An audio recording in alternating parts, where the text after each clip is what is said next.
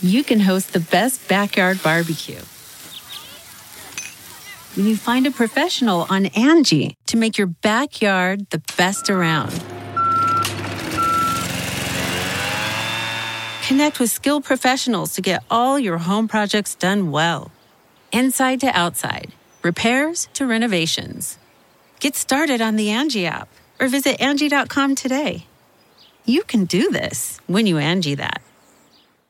The spirit of performance is what defines Acura, and now it's electric. Introducing the ZDX, Acura's most powerful SUV yet. Crafted using the same formula that brought them electrified supercars and multiple IMSA championships, the ZDX has track-tested performance that packs an energy all its own. Unlock the energy and order yours at Acura.com.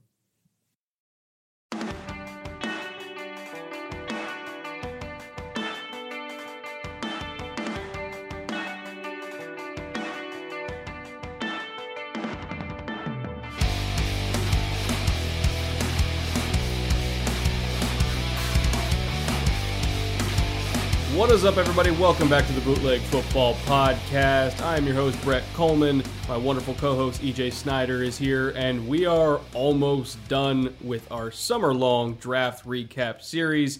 I know the draft was a while back, and it seems like it's been 15 years since we heard all these names called, just considering everything that's happened since then, but there hasn't been a whole lot of football to talk about since then, so I guess it's okay that we stretch this series out as long as possible. But like I said, we only got two divisions left. We're doing the AFC West this time, and just a lot of powerhouse classes packed into this foursome with KC, Denver, the Chargers, and the Raiders. And so before we dive into this, we'll start off with KC.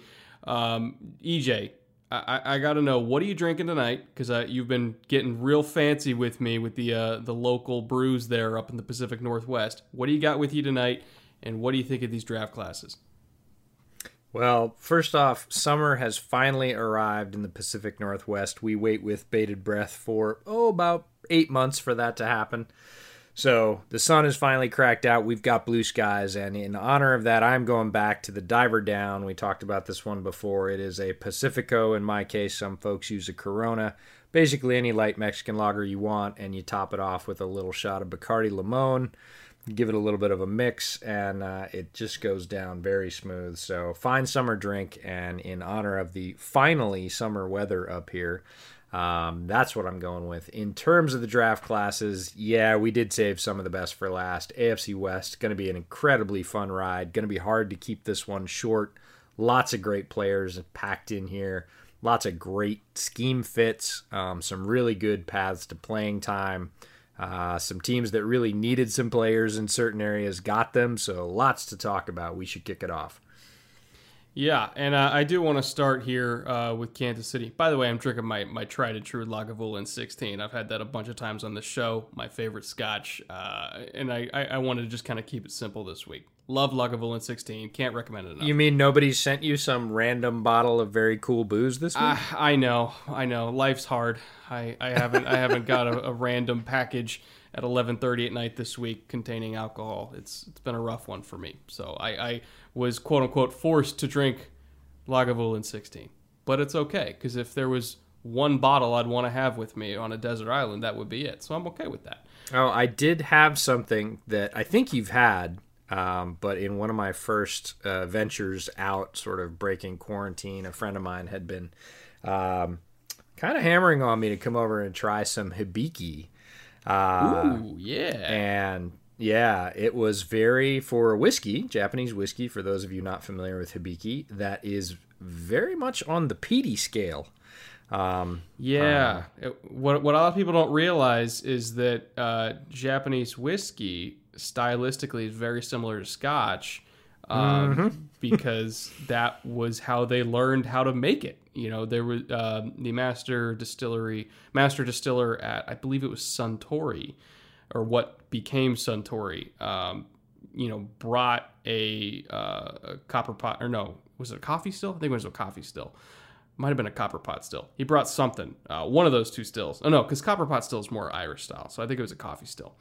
Brought that over from Scotland. You know, he learned how to make whiskey in Scotland. So stylistically, Japan has always been very similar to Scotch. Some noticeable differences, but the peatedness, the kind of smokiness to it, that's where they get it from. That's how they learned how to make it. It was from the Scots. Yeah, if you don't know that, you will know that on the first sip. It was good stuff. It is not as peaty as something like Lafroig or one of the more peaty scotches, but really interesting variation. Glad I got to try some of it, but I thought of you because I thought, oh, this is right up Brett's alley. Yeah, Hibiki's good stuff. I have a bottle that I haven't had it on the show. Maybe I should.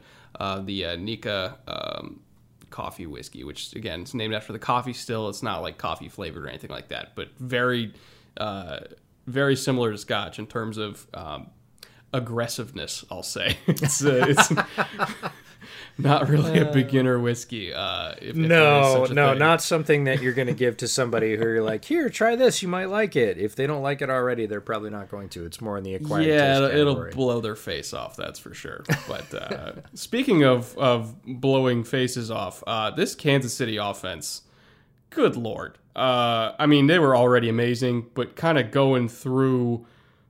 just looking at their draft, not only did they add Clyde Edwards-Helaire, one of our favorite players, period, in this whole class in the first round, but then you're picking up offensive line depth and Lucas Niang in round 3. They added a supremely talented weapon. They added offensive line depth, which I felt was one of really their only problems. If one of their starters went down, I felt like they didn't have anybody they could fill in, and now they do.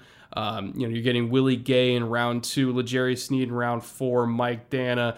Thacarius Keys is not somebody I watched, but even just the top 4 players they took, I mean, they nailed it, both on offense and defense. And honestly, with a class like that, I still think they're favorite to win the Super Bowl. It's hard to bet against them, and I know we did the draft live stream. The only guest we had on the draft live stream was a friend of ours, Craig Stout from Arrowhead Pride, who's a defensive analyst specializing in watching the Chiefs. We had him on after the Clyde Edwards-Helaire pick, and he was all for it. He was saying that some of their message boards were lighting up about the value of a running back in the first round. And people say that running backs are not worth high round picks. They are when they're difference makers, just for the control, 5 to 6 years, the contribution. What's not worth it is paying those guys after that. You draft one of those guys, you play him, you get everything you can out of him under that contract control, all the production you can wring out of him, and then you let him go. You don't pay him a second contract. That's not worth it about highly picked running backs. But picking them high is no problem if they're difference makers. And Edwards-Helaire is just the definition of a difference maker in this offense. He is going to destroy. We talked about this right after he got drafted. The odds that he leads the Chiefs in yards from scrimmage this year are pretty damn good. He's just got a perfect match of skills with the offensive system, the creativity of the coaching staff. We called this one. Actually, this has some historical value for us because on the weekend that we hatched Bootleg in its infancy and said, hey, we're going to do this, we were talking about, hey, what's a random player going to a random team that would just kill you? And we talked about a couple. We said, oh, this guy to here, or oh, this guy on that defensive line, or whatever. And then we went, Clyde Edwards-Helaire to Kansas City. And we both kind of cupped our hands over our mouths and went, nope, don't say it. Right? It'll happen. And we just got quiet about it because we didn't want to jinx it. And the universe smiled, at least on me, maybe not as you as an AFC fan, but football fans everywhere, buckle up. This one's going to be really, really, really good. The guy we call CEH is just perfection in Kansas City, and he is going to tear the lid off. That offense is, I'm just going to say, nigh impossible to defend well. If they're healthy and hitting on all cylinders, you literally can't stop them. The only problems that offense had, and there were not many, were depth and a consistent running game with a 3-down back that could impact the offense in multiple ways. When Kareem Hunt was in town, they had that, and they were even more dominant, in my opinion. And now they got that back. And honestly, as good as Kareem Hunt is, I think Clyde Edwards-Helaire is going to be better. even looking at a guy like there was a note after they drafted him that the tape was sent to Andy Reid for an evaluation. They're like, look, Andy, this guy kind of reminds us of Brian Westbrook when you had him in Philly, and Andy just wrote back, he's better. Like he's yeah. This is and the thing that kills me. I don't disagree. Yeah, I don't either. And obviously Andy Reid knows a whole lot more about football than we do. But what killed me after the draft was all the Kansas City fans who pine for Kareem Hunt. Craig Stout, again, our guest on the live stream, said that they get, still at this point, multiple inquiries a week to their podcast about Kareem Hunt. Is he coming back? Could we get him? Kansas City has this deep, deep love for Kareem Hunt, and rightfully so. He was very productive in their offense. But you get to somebody and you say, so do you love Kareem Hunt? And they're like, oh, hell yeah. And you're like, what do you think of the Edwards-Helaire pick? And they're like, I hated it. It was running back in the first round. And you're like, wait, Edwards-Helaire is probably better on an all-around basis than Hunt.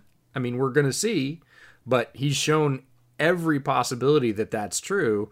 And that's the kind of thinking I don't understand. Somebody that absolutely is flat out in love with Kareem Hunt and hates the Edwards-Helaire pick. And I'm like, wait, what? I just don't get that one. Yeah, if you thought they were tough to stop on third down before, Jesus. It's over. Yeah, that's one of Clyde Edwards-Helaire's great strengths is he can just will first downs on third downs. He did it at LSU over and over and over again to the point where you kind of got numb watching it. You just expected it. And you were actually more shocked if he didn't get it. And that is something he's going to bring to the KC offense. This, in my mind, is just perfection. This is a great, great player fit, pick, value, everything. Nicely done by Brett Veach and Andy Reid. Their second round pick, I'm gonna like very few picks as much as I like Clyde in the first round, but their second round pick came pretty close. Willie Gay Jr., who is ultra athletic, great size. He unfortunately didn't get to play as much due to some off the field stuff, which honestly really wasn't that big of a deal, especially in the context of being a professional athlete. I think it was academic stuff. It's not if I'm a general manager, I don't really care that much personally. There wasn't a character issue. It was just some academic stuff. And so I think when you look at his skill set of size, speed, length, instincts, if he was allowed to play in every game, he probably could have worked his way into the first round. So getting him in the second round, again, just for somebody who's that talented, and on a defense where your best linebackers, and I use the term best loosely, are Damian Wilson and Anthony Hitchens, honestly, he's probably already better than both of them. I could see him starting day one just because of his natural talent and the fact that he's way rangier than either of those guys. Yeah, I think they'll work him into it. Willie Gay, I think, in the second round for me was right about where he should have gone. He has flashes. This is the thing about Willie Gay. He can be an explosive player for short stretches, and the 3-play stretch against Tua and Bama in 2018 is the one I'll point to. Within 3 plays, 2 different drives, but 3 consecutive plays for the defense, he ended up with 2 sacks of Tua and a pick. And all 3 of those plays were really explosive. Now, he doesn't do that consistently, but he can do that at any time. If he rounds out those rougher edges, I think he can be a starter in short order. I don't know if he starts day one. But again, KC's solid, not spectacular at linebacker, so his path to playing time is he can add some pop and flash right away. And if he starts to round out and make those plays on a more consistent basis, because he can make them at any time, he'll be very good. If he doesn't, he'll have flashes, but he's never really going to be a true difference maker. You talked about his speed. He's really good in the short area with his explosion. Good ball vision. Even when he's on a block, keeps the ball in view, which a lot of linebackers in college struggle with. He's good on the blitz. He's not a straight rusher. This isn't a guy you're going to put either in the middle or on the edge and say, go right off the snap, but he is good on the blitz. And there's a subtle difference there, but it's important. Hits really hard. He's an impact guy. If you're talking about holes in his game, not great in zone. He's decent in short man. If he does get on larger linebacker or larger offensive linemen, if he gets engaged on a block, he can get swallowed. He doesn't always keep a hand free. And while he's really fast in the short area, he doesn't really have true edge-to-edge speed. He's just a step shy, which means guys can kind of get around him. He's probably going to push him out of bounds, but they're going to get an extra 2 or 3 yards.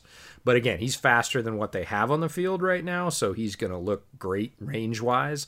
And again, in the short area, that the ability to blitz, the ability to, short bursts on a tight end to cut in front and make an interception, which he can do and has done. Gay's got a lot of pop in his game, and he's going to bring some excitement to a linebacking core that, as you mentioned, isn't all that exciting. You kind of mentioned it, and it just kind of popped in my head. His ranginess is very similar to Zach Cunningham in the sense, if it's numbers to numbers, he's got it. If it's sideline to sideline, it's a little shaky. And a lot of Zach Cunningham's missed tackles are really outside the numbers because he doesn't quite have that third gear to get there and really kind of relies on length when making tackles in that kind of range. Whereas if it's numbers, like he's really, really quick. And he's a great tackler there. And I think Willie Gay's the same kind of thing. Like if you've got a really good force safety that can keep everything inside the numbers, he's going to clean it up. Which they have to have. I was going to say, who would that be? Matthew. I don't know if they have that. Yeah. So he fits perfectly with Tyron because nothing gets outside of Tyron anyway. So I feel very comfortable with that fit. Yeah, the scheme fit is really nice as well. So nice player, nice skills, but again, this is a decision maker duo between Andy Reid and Brett Veach that are looking at this and going, well, he can't quite get to the very edge of the stripe, but we got a guy. We can do that. He needs to take this cone that is just slightly outside the numbers on either side. Oh, well, he does that really well. Well, perfect. Let's get him. Right? So another fine choice for what they have on the roster. It balances their stable in that particular position and the overall skill set at the levels of the defense. They overlap, right? In a good way. So, yeah. Yeah. This Lucas Niang pick in the third round, and I didn't even know this until we were kind of doing pre-show research. And, obviously you look at the measurables of Lucas Niang, 6'7", 330, 34 1/4 inch arms, and just mammoth human being. You look at the tape and you're like, okay, he's not really giving up anything. Like, it's not the cleanest technique, but when he's on you, he's on you. And he's one of those guys where when he latches, it's over. But then you look at statistically, and this is what's kind of mind-blowing. In 3 years as a starter before he went down with a hip labrum, and again, the hip labrum injury is why he went in the third round in the first place. He would have gone way higher than that. But because of Corona, you can't do follow-up medical checks. We've talked about this before on the show. Like, anybody who had a lingering issue really got hurt. Lucas Niang was one of them. But in his 3 years, when he took over as a starter at TCU, no sacks allowed, 2 holding calls in 3 seasons, no false starts. That is remarkable consistency that, honestly, I don't think any of the other tackles in this class that started for that same time period, the Jedrick Willses, the Mekhi Bectons, the Tristan Wirfs, I don't think any of them can say that. That is remarkable consistency. Yeah, he had 28 games as a starter at TCU and didn't allow a sack in those, but it goes deeper than that. He appeared in 44 games, either as a starter or a backup at TCU. He never allowed a sack. Now, that's ridiculous because he did play as a freshman in a majority of the games and, earned starter reps as a sophomore. But to never have a miscommunication, anybody that's been around an offensive line, played offensive line, is familiar with the complexity of 5 guys trying to do the same thing on every play or a unified thing on every play. There's occasionally like I thought you had him. I thought you had him. Okay, the quarterback's dirty at this point. Damn. That never happened for him. So great athlete, has as much physical upside as all but the very top tackles in this class. And I mean like the top 4. After that, it's Niang is really 5th pretty easily. Comes from a very athletic family. His mom was a pro tennis player. This is a guy that has great size, great athleticism, obviously some very sort of stringent mental processing to not give up a sack in 44 games and very few penalties, just few mistakes overall. And again, poorly timed hip injury that, there's never a great time for an injury, but it kept him out the last 5 games of the year plus the bowl game.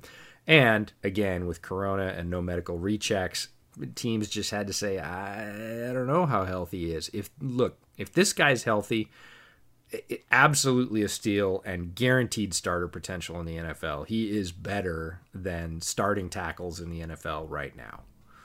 Looking at you, Bobby Hart.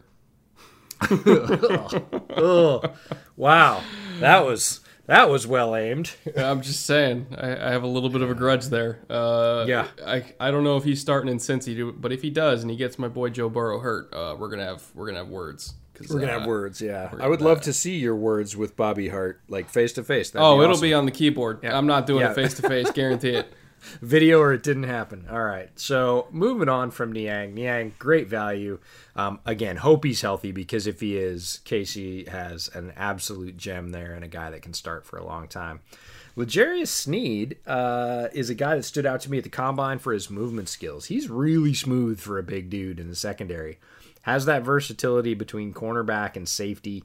That's a versatile piece to grab in the 4th round that you can really plug in as that DB role. He can work on special teams until he works his way into the regular rotation. He's got great size. Again, moves really well. And he's got this trio of Tyrann Mathieu, who's got obviously versatility and smarts galore. Sorensen, who is an unheralded guy that worked his way into solid playing time. And Rashad Breeland, who's roughly the same size profile and really knows his cornerback skills. That's a heck of a trio for a guy like L'Jarius Sneed to come in and just sit and learn from. And you might say, well, 2 of those are safeties and one's a corner. Yeah, well, he is that guy. He's a DB with experience at both. It isn't really locked down. I think Kansas City will probably try him at corner because corner just has a little bit greater value than safety, but they're going to be plenty happy with this guy in any nickel or dime alignment coming in and, learning the role, eventually working his way into solid playing time in what is a very talented secondary. It's just a good landing spot for him. And I think he's one of those guys that was sort of, didn't go to the biggest school and kind of snuck in there under the radar. But again, reaching out to Craig Stout after he was picked, he was very pleased as a defensive analyst. He said, oh yeah, this is a guy that fits the system, fits the role, has the skills. I like it as a pick. And if he likes it, again, Craig knows a lot more about the Kansas City defense than we do. So that's just a really nice pick for them. Yeah, I think you can try him at corner, you can try him at safety in camp and just see what sticks. Because at the end of the day, when you run 4.3, you got a 41-inch vert, you got hips like his. Like, athletically, he can kind of do whatever. I don't really think he's strong enough to be like a true boundary corner. Not that he's like small, but I don't necessarily think he's as strong as like Travarius Ward, who is just feisty as all hell. But I do think he can survive inside. I do think he can survive at safety. And what his addition to me meant was we're going to free up Mathieu. We got a guy who can play nickel for him. We got a guy who can play safety. And Tyrann is honestly maybe the best nickel in the league. But he's also one of the best free safeties in the league and one of the best strong safeties in the league. You got Juan Thornhill, who's kind of a do-it-all guy himself, not quite as good as Tyrann, especially down low. But I think adding Sneed, you just kind of shotgun it during camp. You see where his best place is, and so that you can bring him in and then have him perform that role so that Tyrann has a little bit more freedom to do whatever. Because, again, you can play Mathieu anywhere. I think he'll probably end up in the slot is my best guess, which then allows Thornhill and Mathieu to then kind of play around deep a little bit more and kind of, bait quarterbacks a little bit more with rotations, showing 2 deep, rolling down to 1 high, or vice versa. While you have Sneed locking down the slot, you got Ward outside, you got Breeland outside. My best guess is it'll end up something like that, but also I wouldn't be surprised is if in nickel you put Sneed in the deep half and you have Tyrann down in the slot because he's just damn good at it. I wouldn't be surprised if they do that either way, but just having that flexibility I think is key, and so I'm a big fan of the pick just because of that. I will say I did not watch Mike Dana or Thakarius Keys. Did you happen to catch either one of them? I did a little work on Dana, but only after Craig Stout, who, again, we've mentioned several times, got in the lull period after the draft. And I loved this approach. Craig's one of my favorites, you can tell, but he actually sought out Mike Dana, who, again, a late round pick for the Chiefs, and said, "Hey, do you have some time?" Right? We're in the middle of the early part of the Corona lockdown. Like, I want to talk to you about what you did in college and how you think you're going to fit in KC, and did a sort of in-depth piece on Mike Dana on Arrowhead Pride, which is the SB Nation site covering the Kansas City Chiefs. You should check out his post-draft work on Dana. It's very detailed, probably more detailed than you'll care about unless you're a heavy Chiefs fan. But it's good stuff, and Craig does great work. So I'll just push that content because it's more worthwhile than what I'm going to say about Mike Dana. He's a rotational guy with a little more versatility, sort of edge and heavy guy. He's not one of the Bosa brothers, that's for sure, but that's, again, why he went in the fifth. And, again, Craig's excited about his fit, and I think we've talked about that several times, right? That Veach and Reed are aligned on the type of players they want and what they want each role to do and how they want those roles to overlap. And I think Dana fits within that profile, and that alone, for me, basically gives the pick the benefit of the doubt, even though I didn't do work on Dana pre-draft. And Thakarius Keys, I did not watch at all. Sorry, pick 237, round 7. You just can't get to them all. So plus it's Tulane, and Tulane's pretty hard to find. Now I watched the Tulane offense because, hey, my team picked up a Tulane offensive player, but I did not watch a lot of the Tulane defense. I don't think I ever watched the Tulane defense, actually. Now that I think, I don't think I did either. I don't, even in passing, like watching somebody else. I don't know if I did, but nope. Yeah, I don't think I did. Overall, just really, really great, solid additions ranging to great additions when we're talking about Edwards-Helaire. I think they have, at minimum, at some point in the season, we're going to see 2 of those guys starting, potentially up to 4, depending on if somebody gets hurt. Lucas Niang, I think, is an immediate swing tackle. God forbid Schwartz goes down or Fisher goes down. I think he slides in, assuming he's all the way back from his hip labrum. Sneed, I think if you technically count nickel as a starter, I think we could see him in there. So we're maybe looking at up to 4 guys from this class in a pick of only 6 picks starting, which would be a hell of a job by them. But at minimum, we're getting Edwards-Helaire in there, we're getting Willie Gay in there, and that duo alone, I think, was just a I'm going to say only if 2 start, and it's those 2, and Niang gets healthy and is, we've talked about this. You don't, good backup tackles in the NFL don't exist because you don't stay a good backup tackle for long. If you're good enough to be a good backup tackle, you can play, right? There are guys ahead of you in the league that, offer you a spot. So shouldn't be. Yeah, exactly. If you can have 2.5, we'll call it 2.5 out of this draft with Edwards-Helaire and Gay playing, a good amount of downs for KC right away, and Niang sort of waiting in the wings for his opportunity. That's very solid. And then whatever you get from L'Jarius Sneed as a 4th-round pick is a bonus, and he's got a lot of athletic potential. I like his ability to contribute down the road. So yeah, great draft for KC. A little bit top heavy. Top 3 really are the sort of highlights here, but guys like Sneed and Dana can come in and be those versatile, down eater role players that are cost controlled, and teams need those guys. Absolutely. Now, I do want to take a minute and say that today's show is brought to you by Mack Weldon, a loyal sponsor of the Bootleg Football Podcast. Mack Weldon is a premium men's essentials brand that believes in smart design and top quality fabrics in every piece they produce. Whether it's their extremely soft, odor-free antimicrobial underwear, or any of their socks, shirts, hoodies, even their adjustable Storm Chaser rain jacket, which, EJ, I know you will be very interested in that, considering where you live in the Great Pacific Northwest. Fine, rub it in. You can find anything and everything you need in that Mack Weldon catalog. I myself got a few different things, probably, 3.5 weeks ago when it came in. I got the Ace hoodie, the Ace half zip, the Stratus active shorts, because I was looking for something a little bit shorter for when I'm kicking the heavy bag. My basketball shorts really kind of cut and snag a little bit. So I wanted something a little bit more breathable, and that is definitely fitting the bill for me so far. I love its performance. But really the thing that sticks out to me the most is just how comfortable everything is. You are getting what you pay for here. And really the cut on the hoodie and the half zip itself is perfect. The materials are incredibly soft. My wife steals them all the time. She says it's really the most comfortable thing in my closet now. So I don't even get to wear it much anymore because my wife is wearing it so much. But I think that her endorsement probably says a lot more than mine ever could. But I absolutely love everything that I got from them. What did you grab, by the way?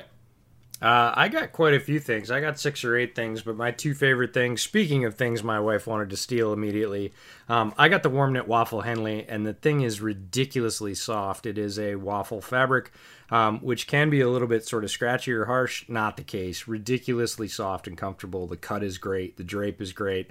And she says, I would steal this, but I know it's for you, so I do get to wear it. But now that it's getting warmer, the thing I'm wearing the most is the pair of the AirKnit X 8-inch boxer briefs. They are the go-to in my underwear drawer. I don't know about you guys, but underwear is kind of hard to find that you really like. The fit on these is great. They're extremely comfortable for everyday wear. The waistband is nice and wide. Again, fabric is very, very soft. You almost don't feel like they breathe very well for being an 8-inch pair of boxer briefs. So great now that the weather's warming up. I really like them. So Mack Weldon does really value all of its loyal customers. That's why they've created the Weldon Blue loyalty program. So if you want some great deal on great gear, here's how it works. You have to create an account. It's totally free. Level 1 is just place an order for any amount. Never pay for shipping again. So again, first order, never pay for shipping again. Level 2, once you purchase $200 worth of products from Mack Weldon, which, trust me, once you put them on, won't be a hard thing to do. Not only will you continue to receive free shipping, but you also start saving 20% on every order that you make over the next year. So $200 gets you 20% off any order from then on. Level 2 also grants you access to new products before they're released to anyone else, as well as the free gifts added to future orders. So Mack Weldon just started making masks for coronavirus stuff. Brett and I got the notification about that before they were on sale to the general public because we've already purchased more than $200 worth of stuff. Yeah, and they look damn nice too. I will say that, like everything from Mack Weldon is just very sleek. So I'll probably end up getting some masks too, just because I need them. I go out quite a bit, especially to the store and stuff. So if you want to check out the catalog for yourself, head out to MackWeldon.com. And if you see something you like, whether it's hoodies, underwear, anything, and you want to buy it, use promo code BOOTLEG for 20% off your first order. Again, thank you to Mack Weldon. And let's move on to Denver now because, man, that was a doozy of a class. I mean, just so many picks, but so many good picks. Like, there's really no filler here. And I'm just going to lead off with this list of names because it just it gets crazier and crazier as we go. Round 1, Jerry Jeudy. Round 2, KJ Hamler. That alone is amazing. Round 3, Michael Ojemudia. Round 3 again, Lloyd Cushenberry. Round 3 again, a third rounder, McTelvin Agim. Round 4, Albert O, the tight end out of Missouri, who's a freak of nature. Round 5, Justin Stranad. Round 6, Netani Moody. Round 7, there's a pair of 7th rounders, Tyree Cleveland and Derek Tuzka. I mean, it is banger after banger. To me, like, it's not really an exaggeration. I did a video on this on my YouTube channel. Like, this is not just one of the most incredible top of the draft hauls in terms of like the top 3 to 4 picks, but it's like the day 3 haul too to go with it. Like, this is from top to bottom an incredible class, one of the best in the whole league, and I really don't know how they possibly could have improved on this. They did a phenomenal job. To me, this is John Elway's best draft that he's had since he took over as GM there, I don't know how many years ago, and that says a lot because they've had some really good drafts, but I mean, this one just, it blows everything out of the water to me. Yeah, what you talked about in terms of not only volume but impact, basically they had a good set of receiving options. We're going to talk about a team in just a bit that didn't start out with a good set of receiving options. Actually, the next 2 teams in this division were not really strong at wide receiver. That wasn't the Broncos' problem. They already had Cortland Sutton, a decent receiving core, and they add Jeudy and Hamler to what was already a fast receiving core that, is strength on strength to start. We'll talk about Ohemudia. He's a great sort of size player profile fit for a guy like Vic Fangio. Lloyd Cushenberry, we've gushed about on this podcast ever since we saw him at the Senior Bowl. Best anchoring center in this draft, is going to play for a long time in the middle in Denver. McTelvin Agim was a guy that I came to later in the draft as an end. Great pop. I think he's a developmental rusher. Again, they're not short of pass rushers in Denver. This is just one more option for Fangio to bring on the rush. Albert O gives them a very dangerous pair of tight ends when you pair him with George Fant from last year. Stranad's an interesting player. Netani Muti is an absolute bulldozer at guard. You put him next to Cushenberry, and you're going to have some huge holes in the middle that they pry open.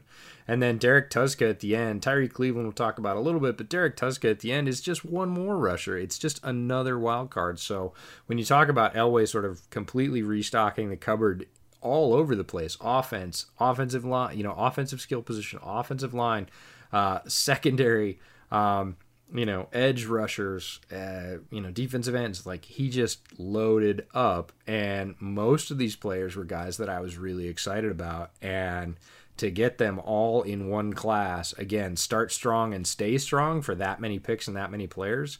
I was not at all surprised when you listed Denver as one of your top 3 winners of the draft in that episode that you did right after the draft. So, I have to agree that they were one of the top 3 winners. They just crushed it. The speed that they added for Drew Lock on offense is ridiculous. Unreal. They already had Sutton and Fant. We talked about that. Fant's very fast for a tight end. Sutton is just an all-around alpha, number 1 wide receiver. And Deontay Spencer is also on their roster at 4.34, so they had plenty of speed. To that, they add Judy, who is liquid quick and an incredible route runner. There was a video came out last week of him working out, running cones, and it looks like it's on, 2 times speed, like somebody sped it up. It's just ridiculous how fast and how much speed he carries through cuts. And Hamler, we did a whole video on him with Jalen Reagor before the draft. Very, very fast. One of the fastest wide receivers in the draft. And then Albert O in the 4th. Look, he has his limitations, his lackings, but he's very large. And in the straight line, he's fast. So you get Fant and Albert O at a double tight end setup. You get Sutton, because you're not going to take him off the field, and you put any of those other guys around him, Judy and Hamler, Deontay Spencer, it doesn't matter. Drew Lock is just looking at an embarrassment of riches. Somebody is going to be open, and at that speed, probably wide open. Oh, and by the way, their backfield is Melvin Gordon and Phillip Lindsay. Good luck. Bye. Yeah. And their offensive line, which has arguably a top 3 offensive line coach of the last, 20 years. You got Garrett Bowles, who's really their only weak link, but he still played a lot better in the back half of last season. He played his best football most recently, which I'll take that because that means you're developing. So even if he can just be an average left tackle, when you pair that with Dalton Reisner, Lloyd Cushenberry, and Graham Glasgow as your interior 3, Juwan James, who I think is a serviceable right tackle. I mean, not to mention Netani Muti, as you mentioned, just a brick shit house of a human being as your swing guard. Yeah, Drew Lock might have the best in terms of weapons, protection, backfield, coaching. Pat Shurmur, I think, not a great head coach, but a phenomenal offensive coordinator. This is it weird for me to say, other than maybe Kansas City, when you consider Andy Reid and all the weapons, blah, blah, blah, that Denver is the best situation for a young quarterback in the league? Because I'm struggling to name anybody else that's better. Yeah, he's not going to have a ton of excuses if he doesn't succeed, that's for sure. Because usually young quarterbacks who end up being picked fairly high go into situations that are full of holes because the teams with high picks generally tend to be the teams that didn't finish that well. There's usually a reason for that. It's either protection, lack of weapons, lack of, like you said, offensive coaching, any of those 3, all of those 3 sometimes. Here, it's turned around pretty darn quickly, and you look at what Locke inherits or steps into now in year 2, and he wasn't bad in year 1, right? He wasn't one of those guys that's down around the bottom of the rankings and we're saying, oh, if things improve, he'll get better. he was mid-pack with what he had. Now, again, the excuses are kind of gone on the offensive side of the ball. They're loading up to go after Kansas City. And we talk about that. You got to beat your division, right?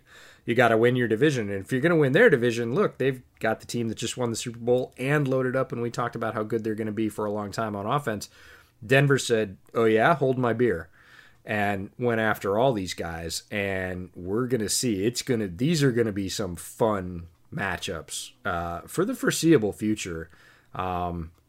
Yeah, especially with what Vic Fangio brings on defense and trying to be creative to stop Kansas City, and then being able to bring this much offensive firepower when the defense does manage to get KC off the field one way or another. Yeah, we're going to see some track meets. This is going to be redonkulous. I mean, this is just track team plus in terms of speed, and on both sides, Kansas City and Denver. So we're going to see some. Well, you mentioned the key words, stop Kansas City. And judging by this draft, I think they know they can't. I think they know that they know that nobody can, and so Vic Fangio, he's like, "Look, I'm going to get us 3 stops. I can get you 3 stops this game.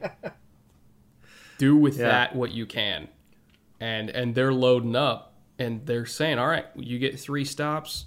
We can make sure they only get 2." And that's how you beat them. This is touchdowns, not field goals. I mean, yeah. That's what they've done here is we're going to go early, we're going to go often, and if we have to get in a shootout, if we're going to get in a 50 burger on both sides, we can put up a 50 burger. And that's we're going to see some really interesting ways for this to play out, and it's really going to be about how each defense, which is gotta say the lesser unit on each team, how they can match up against the opposing team's offense. That's really going to be the kicker in these matchups. So we talked about Jeudy. He's ridiculous. Hamler is so much damn fun. He has some shortcomings, but other than being a little bit smaller, he plays big, and he explodes often. A lot of guys that have speed. There were a lot of guys that had speed in this wide receiver class. It was a historic wide receiver class. Tons of guys with great wheels, but you don't see him pop off the page as often as Hamler does. He does it regularly. So playing on a team with this much offensive talent is going to be new to him. He certainly didn't have that experience at Penn State, and he's going to be drawing single coverage to start. And good luck with that. Well, you can't not double Cortland. You can't double Jeudy. Well, you can, but can. It's not going to go well here's for you. Here's your choice, and this is the beauty of the 1-2 for Denver this year. You can not double Jeudy and choose to try and double Hamler because he's really fast and give him bracket coverage, but then you're not doubling Jeudy, right? So you can double Jeudy, but that means you can't double Hamler too, because again, unless you've got somebody you think is going to win the majority of times against Sutton one-on-one, which is not a great bet because Sutton is a very well-rounded wide receiver.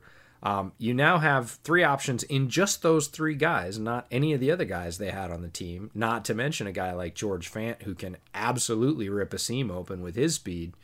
You're just going to be stuck. You're just going to have to gamble that the guy you have singled on any given play is not the guy they're going to throw to, right?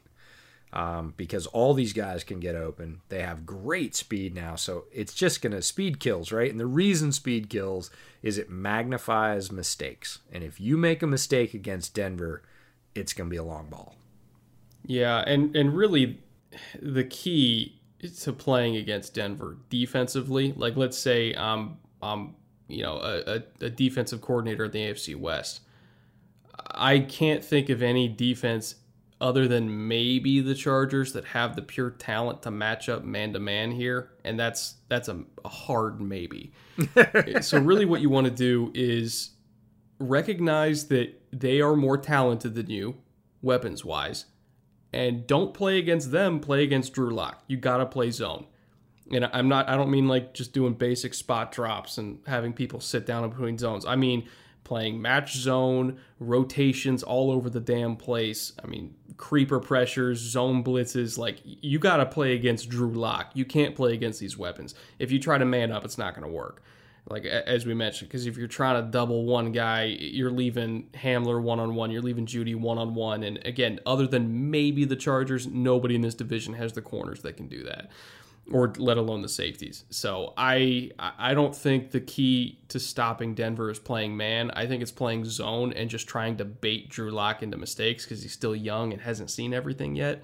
But then once he does develop and gets a little gray on his whiskers, then you're really screwed because then he will have seen everything. So for now, just try to take advantage of his youthful exuberance and inexperience while you still can, because in a couple years, assuming this core stays together, man, there's not a whole lot you can do. Yeah, you're going to get exposed one way or another. Now, flipping to the other side of the ball, we talked about how the defenses are going to hold up. And when round 3 came around, pick 77, and they grabbed Michael Ojemudia, the corner from Iowa, not a player I was in love with. Didn't hate him, just thought he's got a bit to go before he's really solid. But I thought, oh, man, that's a perfect matchup for Vic Fangio.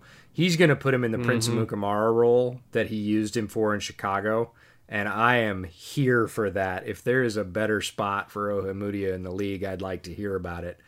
He's a long corner with good but not great movement skills.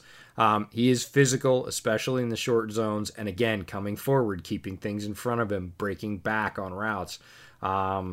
Yeah, decent but not great speed. Again, sounds like somebody we know, right? Prince Amukamara needs to clean up his technique. Amukamara's technique is better because he doesn't have that true recovery speed. And if people get on top of him and his length isn't going to save him, he's going to be in trouble. So he's going to have to clean up his footwork a little bit and his turns, so he puts himself in less bad or tough positions. But if that's the role, if I pin that correctly and Fangio puts him in that role and says, okay, this is the technique I'm going to have you learn first, I think he could maximize the talent he has there because he has a lot of similarities to Prince Amukamara. And yes, you're correct. But he was not the pick that I really liked from them in the 3rd round. I thought there were better corners on the board that I think also could have filled that role. One of them, ironically enough, went undrafted because of like an injury thing to Tampa, Parnell Motley. If I was Vic Fangio, like Parnell Motley would have been my guy to fill that role. Not that I hate Ojemudia, I just think that there were other corners I valued higher. But the other defensive player they took in round 3, McTelvin Agim, if I flipped both those picks, 71 or 77 and 95, and I put Agim first, I'm all about that because I actually thought he should have gone earlier than that. We caught him at the Senior Bowl. He was a late ad, but as a pure disruptor, penetrator, undersized, sawed-off shotgun of an interior defensive lineman, it's not quite the same, but there's a lot of Grady Jarrett to him. And anytime I see a guy who can be even 80% of Grady Jarrett, it really perks me up because that's a difference maker. Having a guy like him who can join in with Von Miller, Bradley Chubb, the blitzes that they do with Alexander Johnson and Todd Davis. There's so many different guys in that front 7 that can bring pressure, and throwing Agim in there just to give one more. Oh God, I forgot they got Jarrell Casey too. When did that happen? Oh my God. Oh my God! I was waiting for you. I was actually going to talk about that murderers row when we get to Tuszka because I think Tuszka fits a lot of the arguments you're putting up for McTelvin Agim. But when did that happen? Yeah, free agency, man. Got to keep up. I didn't even see that. Agim's a beast. He's raw, but he can really move and push for a guy his size. He plays hard and heavy in terms of contact. He comes at you. He hits, he battles, he's powerful. Needs to work on getting his eyes better and a little more focused while in contact with blockers. He is one of those guys that dips his head a little bit when he hits contact, so guys can slip by him without him getting a handout. But if he does that and develops just one good counter, that's a productive NFL rotational starter right there, and that's a deal late in the 3rd because, again, his physical gifts pop on tape. When he launches, and when he hits, he's got heavy hands. He can bring it. He's a guy that I really warmed up on late in the process and thought he's pretty good. I thought 3rd round was actually about right. There was, if you look at McTelvin Agim, even 2 months before the draft, which is pretty close to the draft, you were talking about a guy that was routinely projected as kind of draftable. Usually like 6th, 5th round was where he would show up pretty regularly. And him going in the 3rd is just everybody catching up on his tape late and going, "Woo, there's a lot to work with different. here." Yeah, there's a lot to work with here. We could, there's a lot of things you can teach. You can't teach what he's got. So if we can polish up those edges, A-Jame's going to be a beast. Did you have him over Jordan Elliott? Because I did. I had them very close, and I personally would have picked A-Jame in front of Elliott just on style from what I like from defensive players. And I know a lot of people that are a lot smarter than me that had Elliott much higher, but he is, again, we've talked about this, one of those guys I never really saw it from. He just didn't speak to me on tape. I actually went back to tape because so many people said, "Nah, you're low on him. He's actually really good." And I said, "Hey," which is what I always do, show me the good games. Tell me what you saw that you liked. Tell me what to look for because I'm not seeing it. And, even when they said this game, this is what I liked, when I went back, my eyes didn't show me that. And I have to trust my eyes as an evaluator. So, no, I would have taken A-Jame. He's probably what I would say is below Elliott right now on polish as a player, but I like his upside better than what Elliott's got. So, and I could turn out to be completely wrong about that, but that's the gamble I would have taken as an evaluator or as a drafter. So, good question. We talked about Albert O. He's got great size, straight line speed. His red zone and reachability are really his hallmarks. He's not much of a turner or a blocker yet, which is really weird because this guy is big. But he doesn't really know how to use that.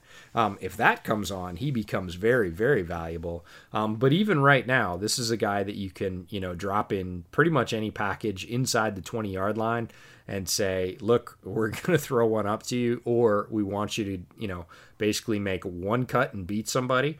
And actually complements Fant fairly well because they can both threaten the seam. So again, defensive coordinators aren't going to be able to look at either one of those guys and say, "Oh, that's the guy that's going deep." They can both go deep. So that's always, a sort of roll of the dice for a defense that's already going to be worrying about all the other weapons that we've mentioned.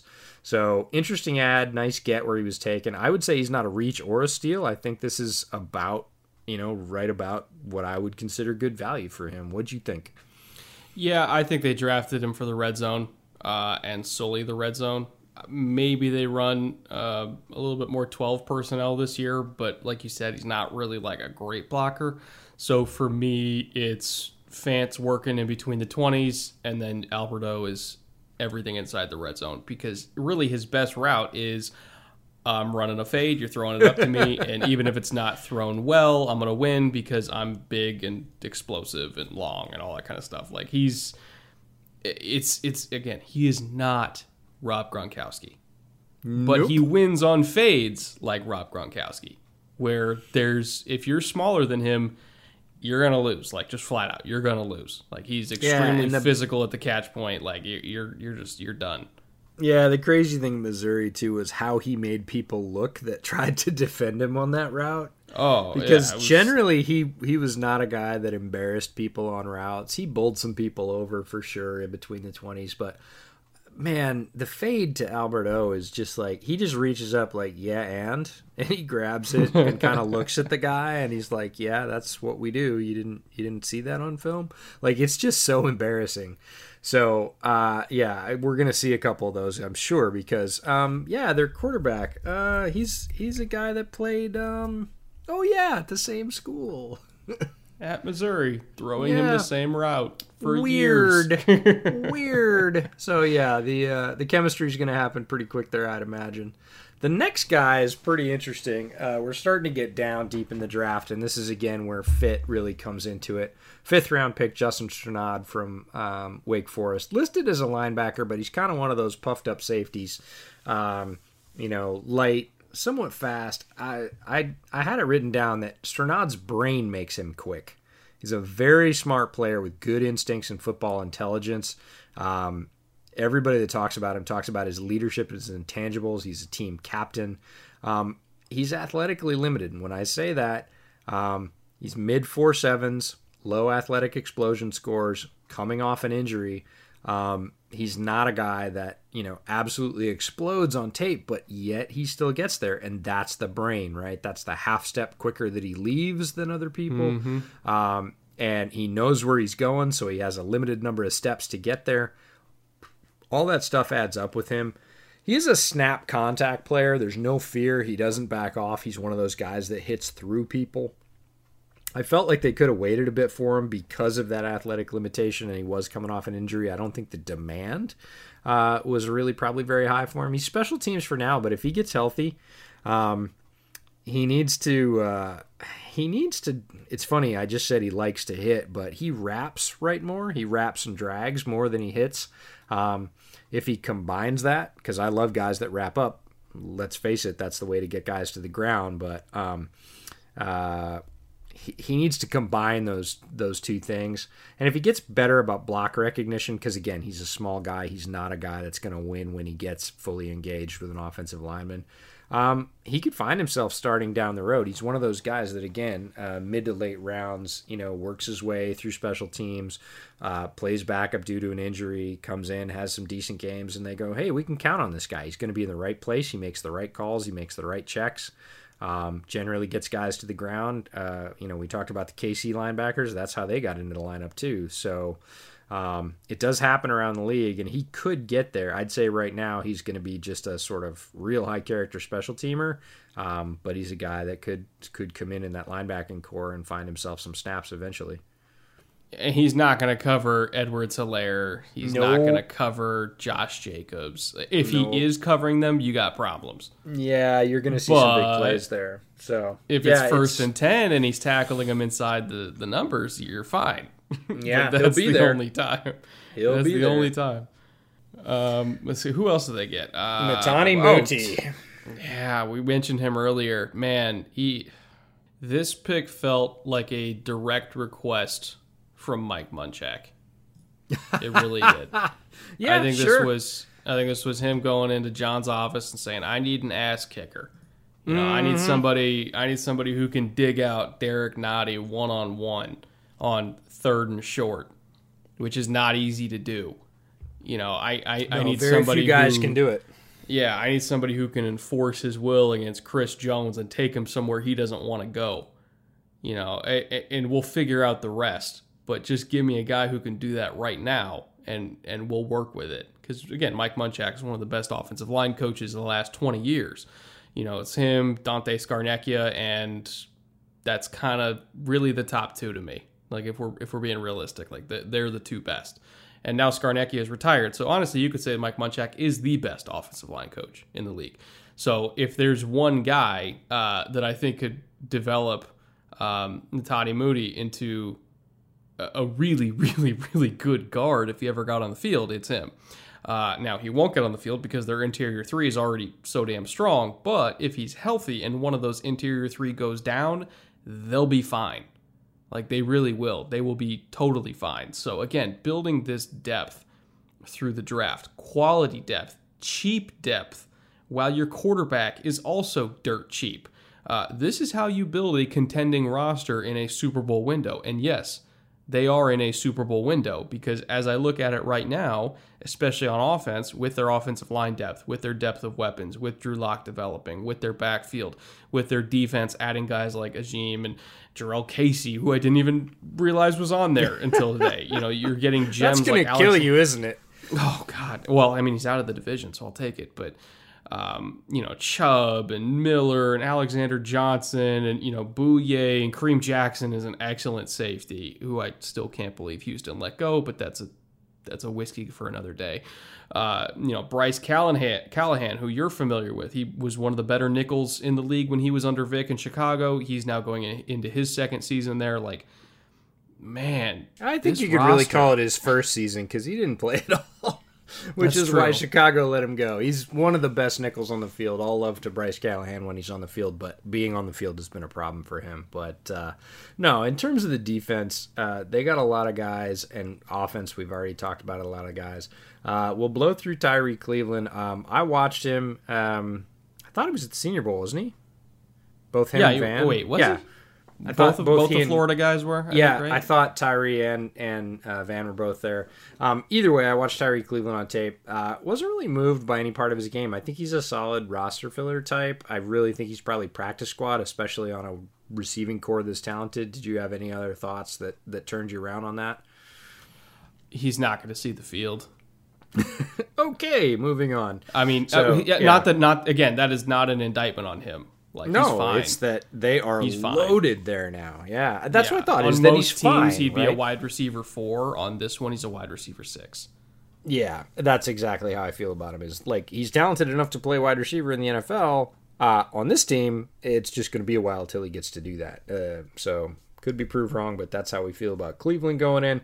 Tuska is a guy I really like. He was my, he was my late round filler in mock drafts. Right. After I watched his tape, I thought, boy, there's some real pop and drive to him. He's a high effort rusher with a couple of good moves, real good power. Falls into a perfect spot with Fangio at the helm, and then he's got Miller and Chubb to sit behind and learn. And then let's just talk about this. We talk about the defense being the limited side of the ball, and they're only limited because the offense is amazing right now. But if you're talking about Fangio creating pressure, which he likes to do without blitzing, you've got Miller, Chubb, Shelby Harris, DeMarcus Walker, Jeremiah Attaochu, Justin Hollins, who's a guy I throw in there just because I like him. They have him listed at linebacker, but real rangy player out of Oregon who I liked. Draymond Jones from Ohio State, Tuska. That's a lot of firepower to throw kind of in some arrangement off the ends, off the edges, in various formations. Look, Fangio's famous for that. He's going to come at you in base, but he's going to move the base around. He's got a lot of toys to play with, and Tuska is just one more. I think Tuska's going to make some noise. I could see him making the team, even on a talented defense. I do think he's a guy, if he does fall onto the practice squad, somebody might grab him because of just positional priority. Edge rushers with any kind of upside are hard to find. You don't want to leave those guys unprotected. God, what a ridiculous class. Yeah, no, hats off. I've said some rough things about Elway over the years when he's done dumb stuff, but this was not part of that effort. He has learned from his mistakes. Hats off to the Denver Brain Trust. They grabbed a lot of really good players. And somebody else that grabs really good players all the time is Mike Mayock, our good friend Mike Mayock and John Gruden, the Brain Trust in Vegas. They took a lot of heat when they started off, especially Gruden. Some personnel decisions that were not well received. But all Mike Mayock's done since he hit Las Vegas is draft football players. And I know that's a cliche, but that's a thing with Mike Mayock. And it's not with all general managers. There's some folks that will take on projects that are, not great football players. Mayock wants guys that can play football. And guess what? He got a whole bag full of guys that can play football. They traded up towards the end. They didn't have any picks after number 139, so that was round 4. They ruled the third round. They had 2 first-round picks. Henry Ruggs out of Alabama, the wide receiver. Followed that up with Damon Arnett, the corner out of Ohio State. Next pick was round 3 because they'd given up the 2 to the Bears in the Khalil Mack trade. They went with back-to-back wide receiver picks at 80 and 81, Lynn Bowden Jr. out of Kentucky and Brian Edwards out of South Carolina. They had 1 more third-round pick. They added Tanner Muse, the safety from Clemson. And then they had 2 fourth-round picks, John Simpson, the guard, again from Clemson. And the last was Amik Robertson, the corner from Louisiana Tech. And then they were done. After 139, they shut it down for the weekend and said, man, we got a bunch of players. And boy, did they. Let's talk about the Raiders' passing attack, because the Raiders' passing attack is, the adjective I used is weird. Who is the leading pass receiver on the team for the Raiders? The leading receiver from last year? Yeah, not the leading wide receiver, but the leading pass catcher on the team from last year. Who was it? Probably Darren Waller, I would imagine. It was, by a large margin. And who was the second, and how many catches did he have? Tyrell Williams? Nope. Hunter Renfrow? Yep. And he probably had, 60, 65? Somewhere in there? 49. Really? That was it? Yeah. Raiders' passing attack is weird. Waller is way up there as a tight end. Hunter Renfrow, the slot receiver, had 49 catches, I think. Might have been 46. So obviously the Raiders are in need of an alpha wide receiver, and they think they found that in Ruggs. Like, Ruggs is much more than a speedster. Although his wheels are incredible, he's one of the fastest wide receivers in this draft, and there were many. It's a great wide receiver class. He's a good technician, too. And college receivers with limited production scare me, but if anyone ever had a case for why they didn't get more catches, an Alabama wide receiver from last year has the leading case. They have 4 guys that would have gone to the NFL in the first round if they were all eligible in the same year. So the lack of production from Ruggs doesn't bother me as much. He is incredibly fast. He is slightly built, and he does have that little production tick that worries me a little bit, but Mayock and Gruden love this guy and really think that they've added a primary piece, not a complementary piece, but a primary piece to their passing game. And I would imagine if I was Derek Carr, I'd be pretty excited. Honestly, the 2 best receivers on the team, I don't say this lightly because I'm a fan of Tyrell Williams and I'm a fan of Hunter Renfrow. The 2 best receivers on the team right now are rookies in Ruggs and Bryan Edwards. I truly believe that. Ruggs is a true number 1, even though, like you said, he's extremely fast, legit 4.2 speed. I mean, he's got Deshaun Jackson type wheels. A really, really good route runner. You see him against Christian Fulton in the LSU game, win on a dig, with a double release, and he's leveraging well. Like, he runs really, really, really good routes. He's got good enough hands. We're not talking like DeAndre Hopkins or Odell Beckham Jr. ball skills, but still pretty good ball skills. Like, he catches most of his targets. Yeah, he doesn't catch ugly, that's for sure. Yeah. So I think he's a true number 1. In an offense that desperately needed one because they weren't quite getting that from Tyrell Williams, who I think is really more of like a high-end number 2. And then Renfrow is really more natural in the slot. But Bryan Edwards, I think, can be an even better number 2 than Williams because he's more physical. He's a great route runner, really good at the catch point. Good after the catch, not overly fast in terms of stretching defenses deep, but that's what you have Ruggs for. And Williams, I think, also has a lot of gas to him too. So I think Edwards, as a true number 2, like a possession receiver type, ultra physical warrior type guy over the middle, he's better in that role than Williams, where I think Williams is a little bit better in terms of just being a vertical threat outside. But then you throw that in with Hunter Renfrow, you throw that in with Nelson Aguilar, who I guess is their 5th wide receiver now, and then Lynn Bowden, who is the other receiver that they drafted, who's who is he? Is he slash? I mean, he's a running back, he's a quarterback, he's a receiver, he's a whatever you want him to be. They're 6 deep now. Like, Zay Jones, I think, is supposed to be their 6th wide receiver, but looking at who they drafted, I don't think he even makes the team at this point. This is a really, really good receiving core.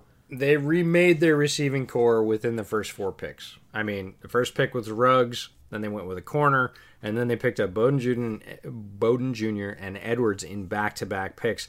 That takes a wide receiver core whose second leading wide receiver, first leading wide receiver last year had under 50 catches, and makes it much more formidable. Again, if I'm Derek Carr, I'm excited about what I've got to throw to, in addition to some of the players that remain on the roster, like Waller, who is kind of one of the more underrated tight ends in the league. But you talked about Bryan Edwards.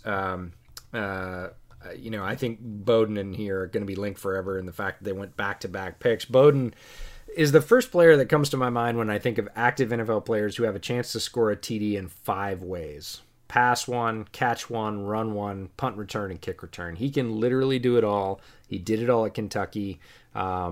He played a little bit of running back. He played a lot more wide receiver, moved to quarterback when they had an opening there. Kentucky is sort of a run-first option offense, doesn't throw all that often, but he did throw well enough, better than a lot of quote-unquote running quarterbacks. He is just a ton of fun to watch. He's a great open field mover, excellent make you miss ability, enough speed, toughness, and tenacity to get to the goal line. He's one of those guys that will just twist and drive, even though he's not the biggest guy. Certainly doesn't have tree trunks for legs, but he will score if he's close to the goal line, and that's going to be super fun to watch no matter how they deploy him, whether it's in the slot, whether they motion him into the backfield, whether they do wildcat stuff and have him throw, because he is a decent passer. He's just a really interesting sort of wild card, whereas Bryan Edwards is, I think you're right, a solid number 2. I just have the phrase, Bryan Edwards is underrated. Such a strong physical receiver. Absolutely took over certain games at South Carolina. Guy who is productively consistent. I talked about my production worries with Ruggs. Don't have those with Edwards. Consistently finds a way for yards and catches. And then he had those games where they just piled up, where he did it in bunches. Not only was consistent, but had those explosion games where he'd just take over.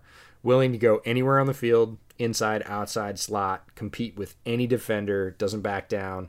When you combine that with Bowden, Ruggs, Williams, Waller, even Josh Jacobs was a factor in the passing game, right? Las Vegas has really overhauled the number of players and the type of players, the variety of players they have to catch the ball, and that's just going to make them more dangerous. They really needed it, and they did it. I think John Gruden was inspired for the Lynn Bowden pick by one of his former pupils. People may not realize this, but John Gruden gave Sean Payton his first job in the NFL in the late 90s. He was the offensive coordinator for the Eagles. He brought in Sean Payton to be a quarterback's coach there. And they're both still very good friends. John watches everything that Payton does down in New Orleans and tries to kind of see what he's doing. And, you know, they're both West Coast coaches. Sean's version of a West Coast is a little bit different, or a lot of it different, I should say. But Gruden still studies him intensely. And the thing that you see pop up over and over again in every single Saints game is, what are we doing with Taysom Hill? And I think Gruden saw that, and he saw a player like Bowden who can fill that role and more when you consider his special teams value. And I think he saw that and was like, I'm going to get myself a version of Taysom Hill that could be even better than Taysom Hill, and that's Lynn Bowden. And I think we're going to see him a lot more than people think, in a lot more unorthodox ways than people think, because Gruden sees a lot of teams have pieces like that, unique pieces that present matchup opportunities in key situations in games where maybe they only play 10 snaps, but all of them are very important. I think Lynn Bowden's going to be that kind of guy for the Raiders, at least early on, where, again, he's not playing a whole lot of snaps, but when he's on the field, he's going to get the ball. Yeah, you're going to see him get some touches, and even if it's only 2 or 3 touches a game, they're going to be fun. Bowden is a guy that, again, when he gets the ball in his hand, he can produce. I don't want to skip over Damon Arnette, though, because I am a Damon Arnette stan. I love Damon Arnette. I think he's going to be a very, very good NFL boundary corner in the NFL very quickly. Has very few holes in his game, and that's because he headed back to OSU last year. He had the chance to go to the NFL the year before. It was a great decision for him. We always talk about it when it doesn't work out for a player, when, you know, the skills or the systems change or the coaching changes or they get hurt, all the things that sort of negatively impact their value. We don't that often say, you know, a lot of times we say, oh, I wish this guy had gone back when somebody comes out in the draft. But when somebody does, I don't think we kind of usually give them sort of proper attention for that. And Arnette is the absolute prototypical case for going back. He knew that he had some holes in his game. He went back. He worked on all of them. Watching him turn, run, get his head around, and play the ball, play through the catch point on outside sideline routes is gorgeous. He is one of the best guys in this draft at that particular technique.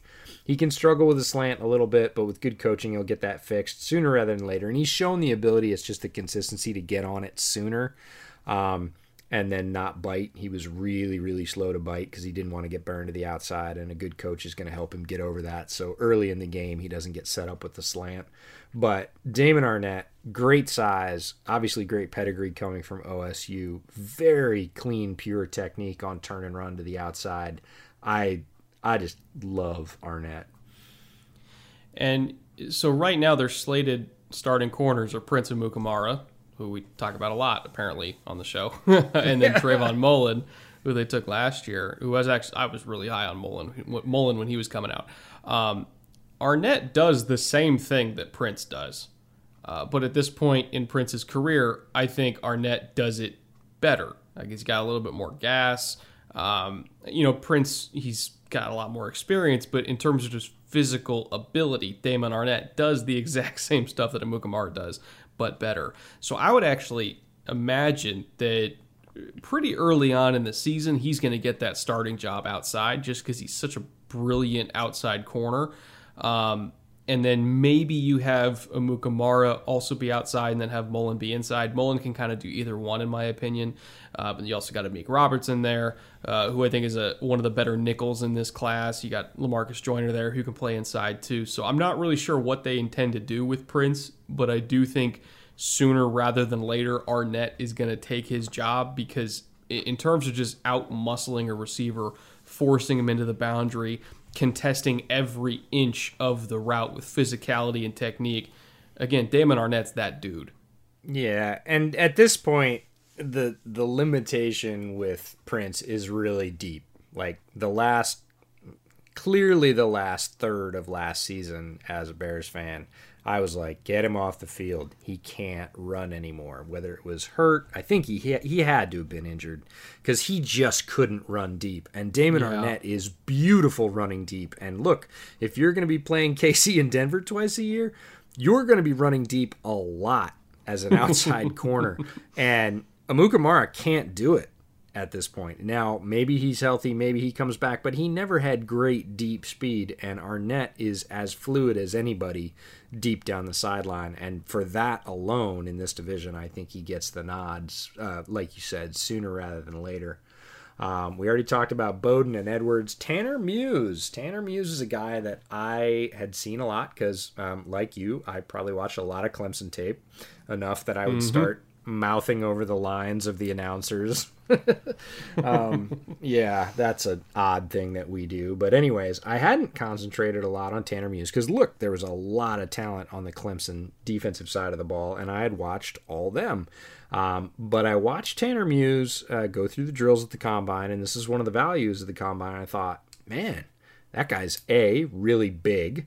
He's 6'2", 230. He's got really good straight line speed. He's not a great turner, but he does break pretty well on the ball, and that's linebacker size, right? And I was like, okay, I got to go back to tape and see if I missed this guy hitting, right? How does he come with impact? How are his angles? So I went back and watched Clemson tape again to look at Tanner Muse, and I came to the same conclusion. This is a guy that I would start at a will linebacker. I think he's an ideal will/dime backer. You can call him what you want. Heavy dime. Very good movement skills. Better straight line than outright agility. He's a bit stiff for a true safety, but for a linebacker, he's actually pretty darn agile. He's got enough size and hitting ability to play comfortably at the second level. Not all safeties do when you move them forward like that. I'd feed him a bunch of Cam Chancellor tape and say, as much as you can, be like this.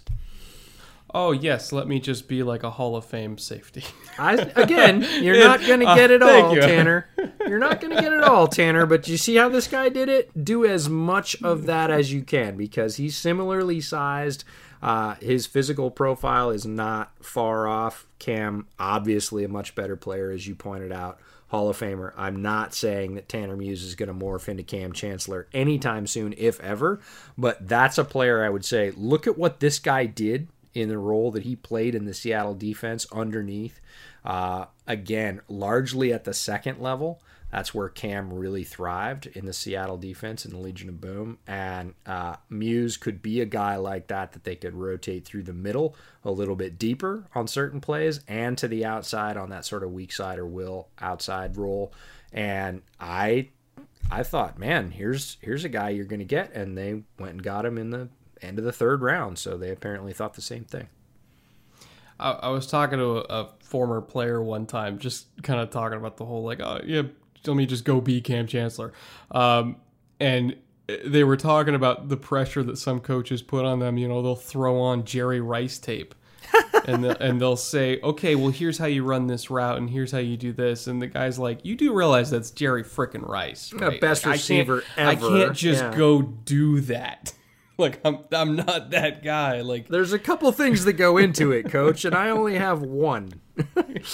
Yeah. But I ironically enough, Tanner Muse, going back to him, he is listed at will linebacker on the depth chart. So they listened, and that is the role he's going to play. And honestly, he's a lot more physically talented than Nicholas Moreau. So sooner rather than later, he's going to get on the field for sure. I don't know how much base they're going to play, because I would assume that Nick Kwiatkowski and Corey Littleton are going to be out there for the vast majority of snaps. But if they're ever against like 12 personnel or 21 personnel, like sooner rather than later, he's going to be on the field as their will backer, just because of how damn fast he is, and just how honestly physically gifted he is.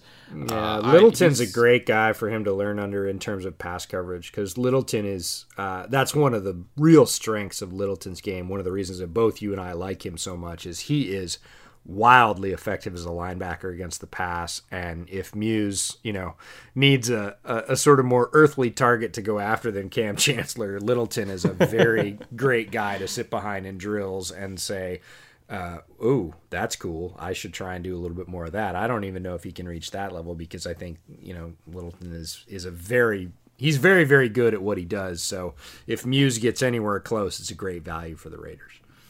Yeah, especially in the third round. Their last two picks, pair of fourth rounders, John Simpson and Amik Robertson. I'll kind of fire through these quickly.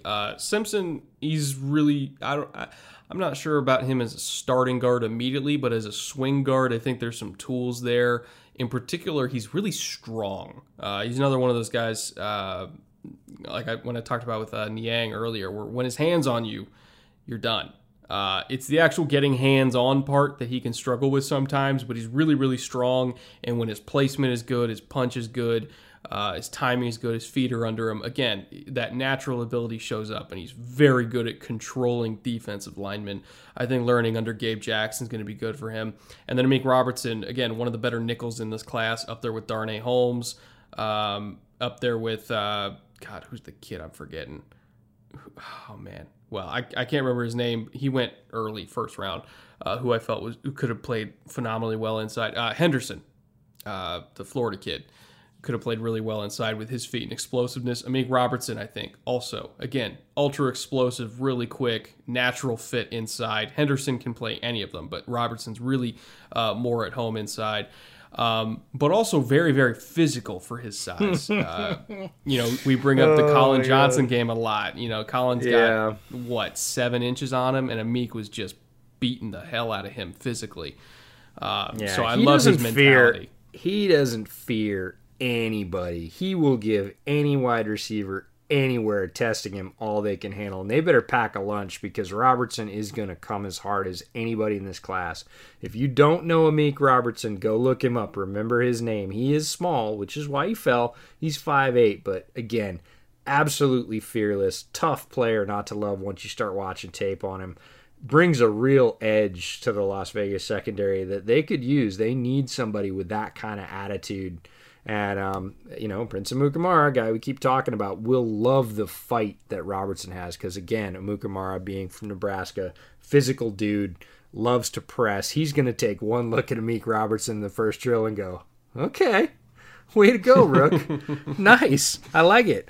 Right? Amik's going to fit right in, because Mayock loves guys that compete, and that is just Amik Robertson to a T. He does not know he's 5'8", and he does not play like he's 5'8". He will hammer folks. Overall, this class, it feels like a Raiders class. It fits that identity of, they have some athletes in there. Tanner Muse, great athlete. Henry Ruggs, obviously great athlete. Damon Arnett, underrated athlete. He's faster than he timed at the combine, way faster than he timed. But all of them are tough. All of them have incredible work ethics. They are great communicators out on the field. They're technicians. They're football players. They're 100% football players. There's no finesse in this class. Yeah, that's Mayock top to bottom, right? You said Raiders class, and the new Raiders class is, I want guys that play football. I want guys that fit our system. I want guys that are going to compete every day, and that's what he got and got out in the 4th round and were like, see ya, mic drop, we're done. We got what we needed. We got what we came for. And Mayock just keeps stacking class after class. There were a lot of people who doubted him when he came in based on his background. He has not missed a beat, in my opinion. He is doing the job that they need him to do. So moving on to Los Angeles. I'm going to say Los Angeles like 3 times so I don't say San Diego.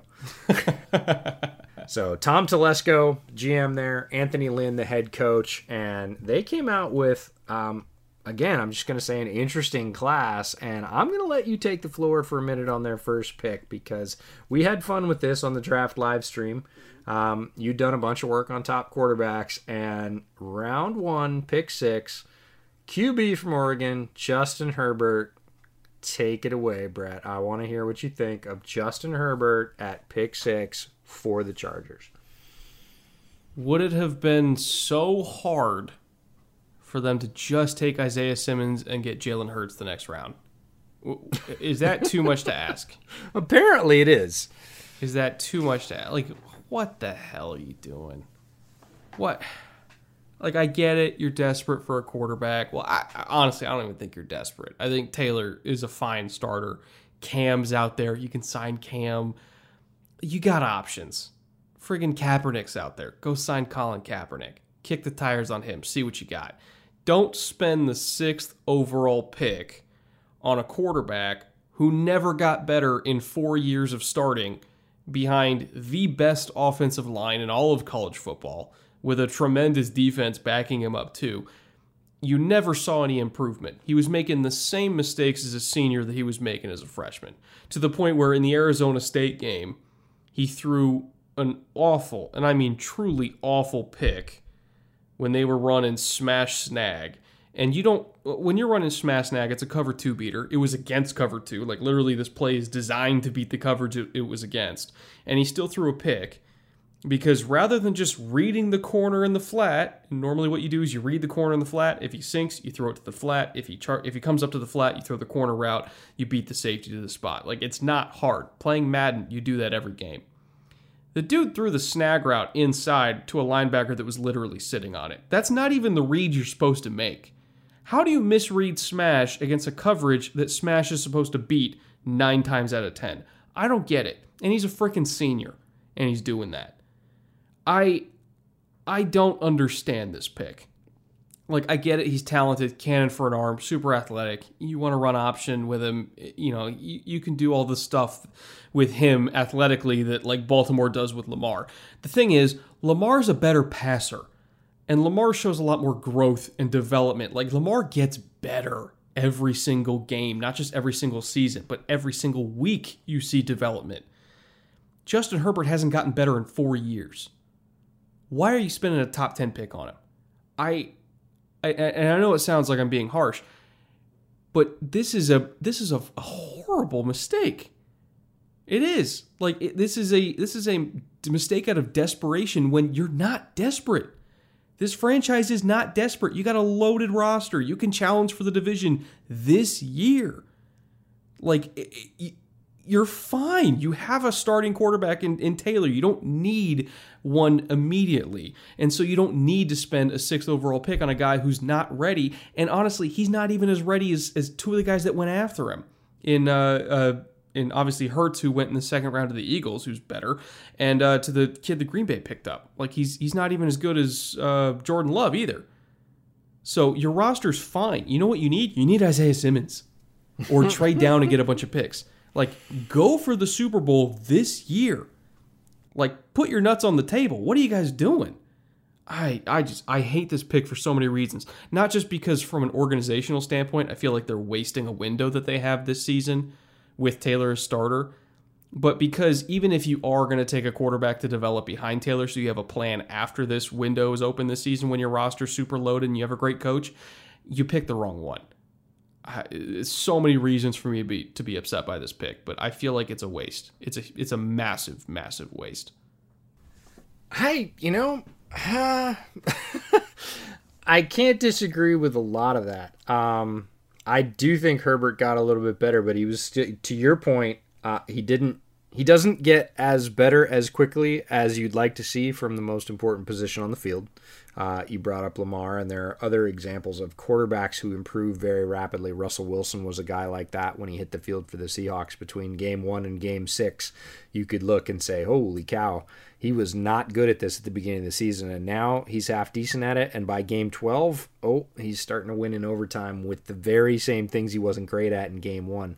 That's what you want to see in terms of development, and Herbert's definitely not on that track. Now, Herbert is, I'll list the pluses since you went through most of the minuses. He's a tall guy. He's got a very nice throwing motion. Throws a beautiful ball in practice. We got to see some of that. And occasionally uncorks that in a game, makes the right read, and it's 70 yards and, not on a line, but close. He's got a very good arm. More athletic than you might think.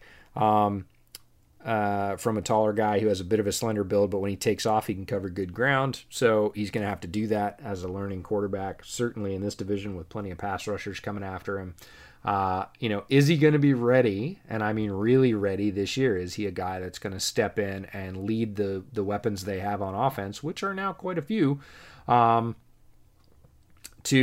their maximized record, right? To their best possible potential?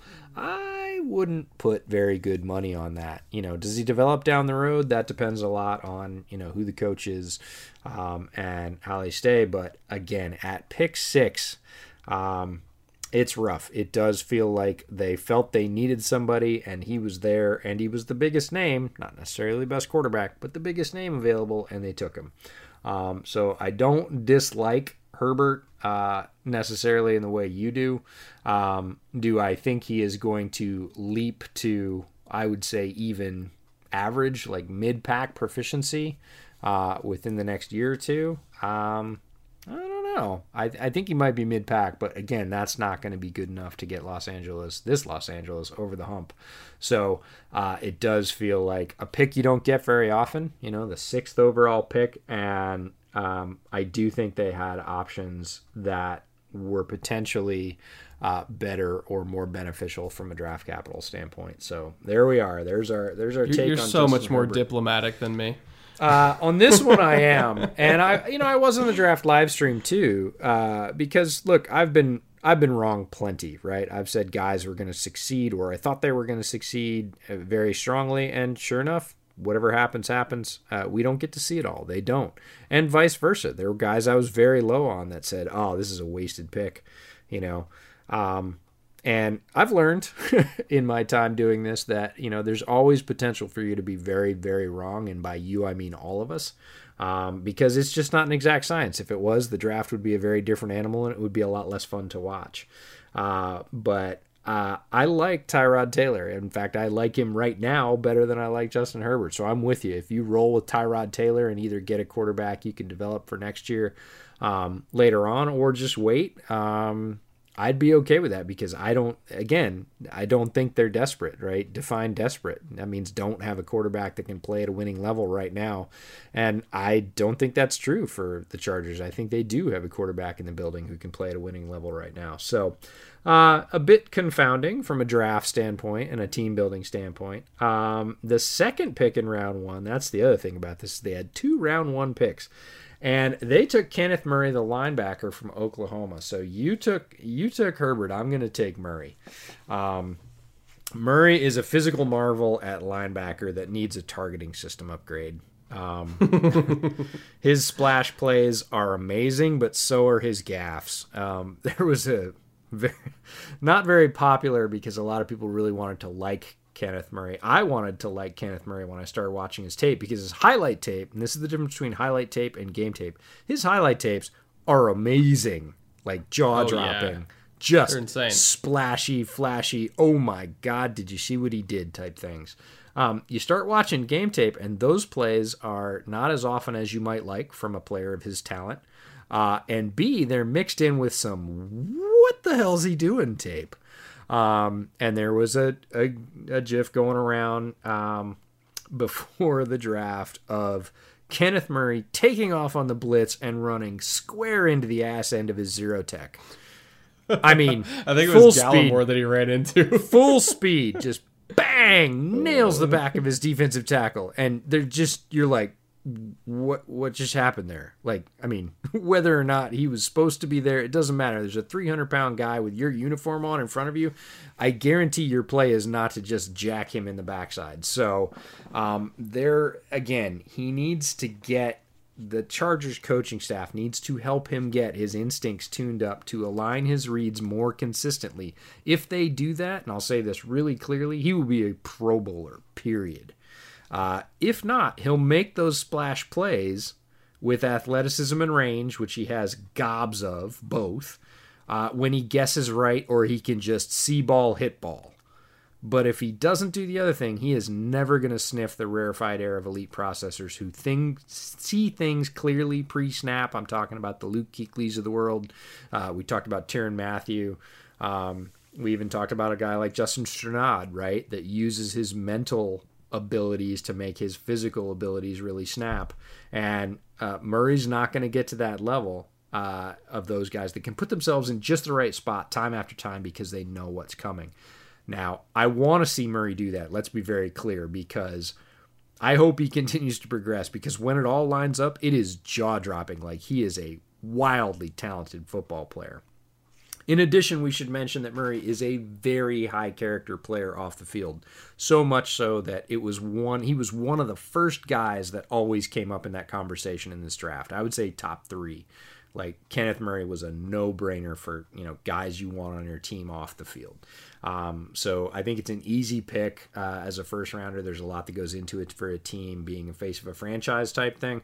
And I really hope that their linebacking coaches can get Kenneth Murray to the place where he can align all those physical gifts correctly more often, because if he does that, he's going to be a danger to opposing offenses for a long time. I just hope he can get there, because a lot of people wanted to say he was there right now, but guys like Logan Wilson are clearly better than guys like Kenneth Murray right now at the mental side of linebacking.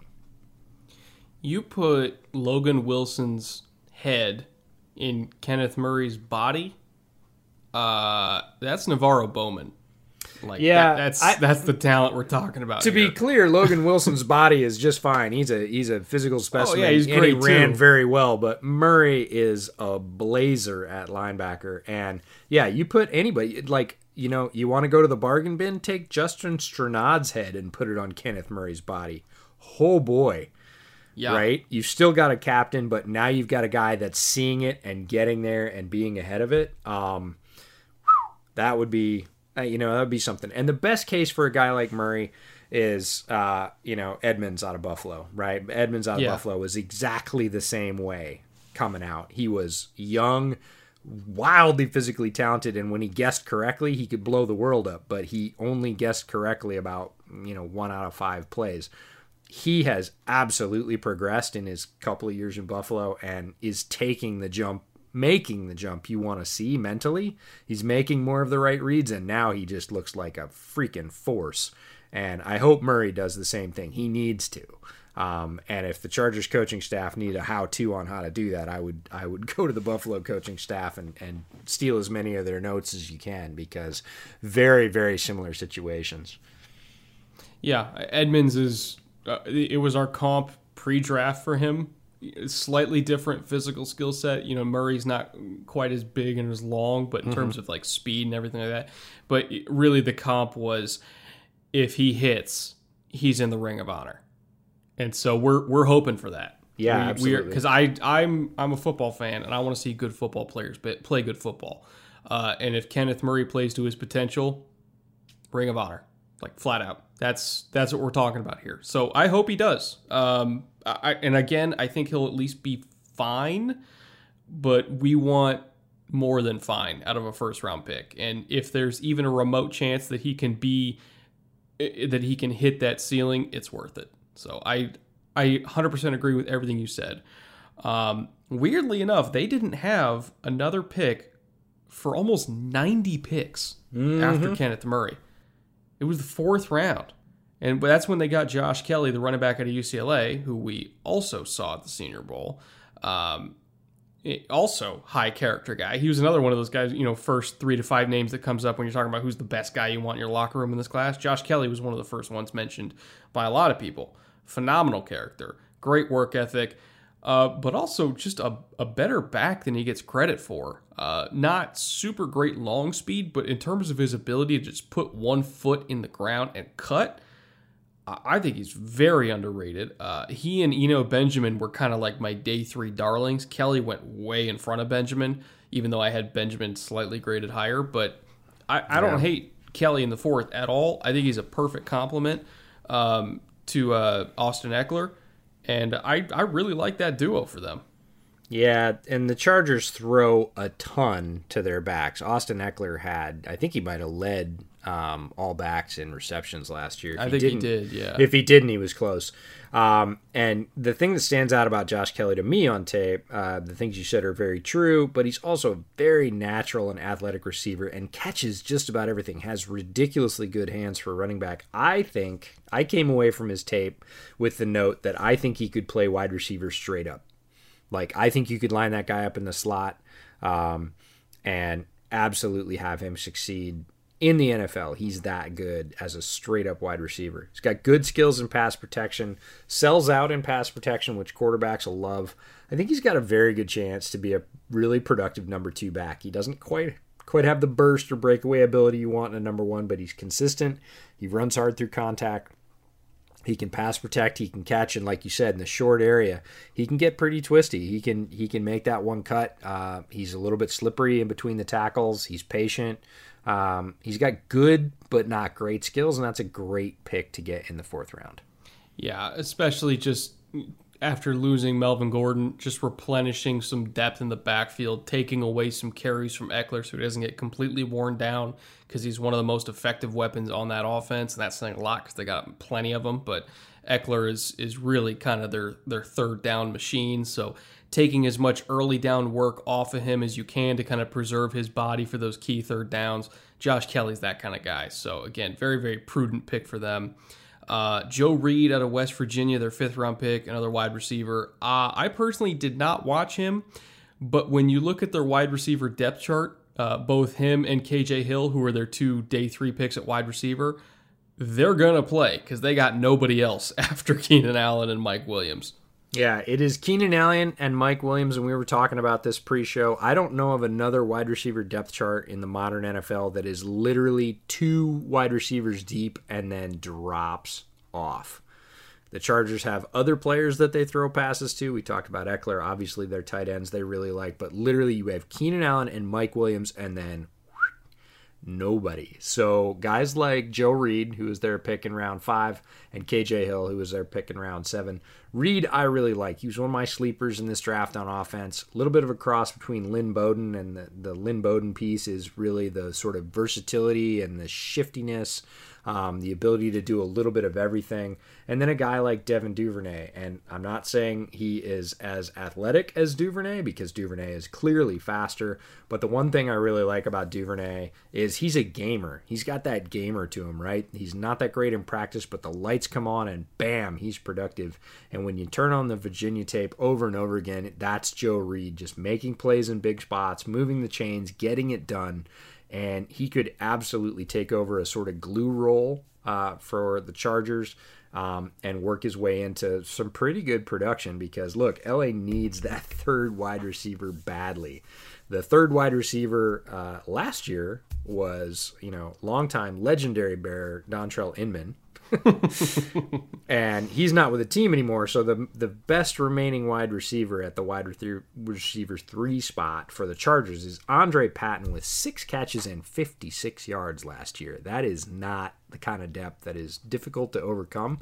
So we'll just lump Reed and KJ Hill together. KJ Hill, a smaller wide receiver. We got to see him at the Senior Bowl as well. He is a route running fiend. He is not hugely gifted as an athlete, not very big, that is. He is quick. He's a very good route runner. He has very solid hands. Like Reed, he is just a guy that makes plays, especially in the slot. I think he has a chance to actually be the starting slot for the Chargers, which is crazy out of his 7th round pick. But again, they really don't have anything to overcome in that spot. And Hill had some real fans in the route running community, and he's going to, again, you talk about guys on the roster, he's going to love being around. Keenan Allen is devastating as a route runner, probably the best route runner in the NFL, wins that way more than almost anybody else.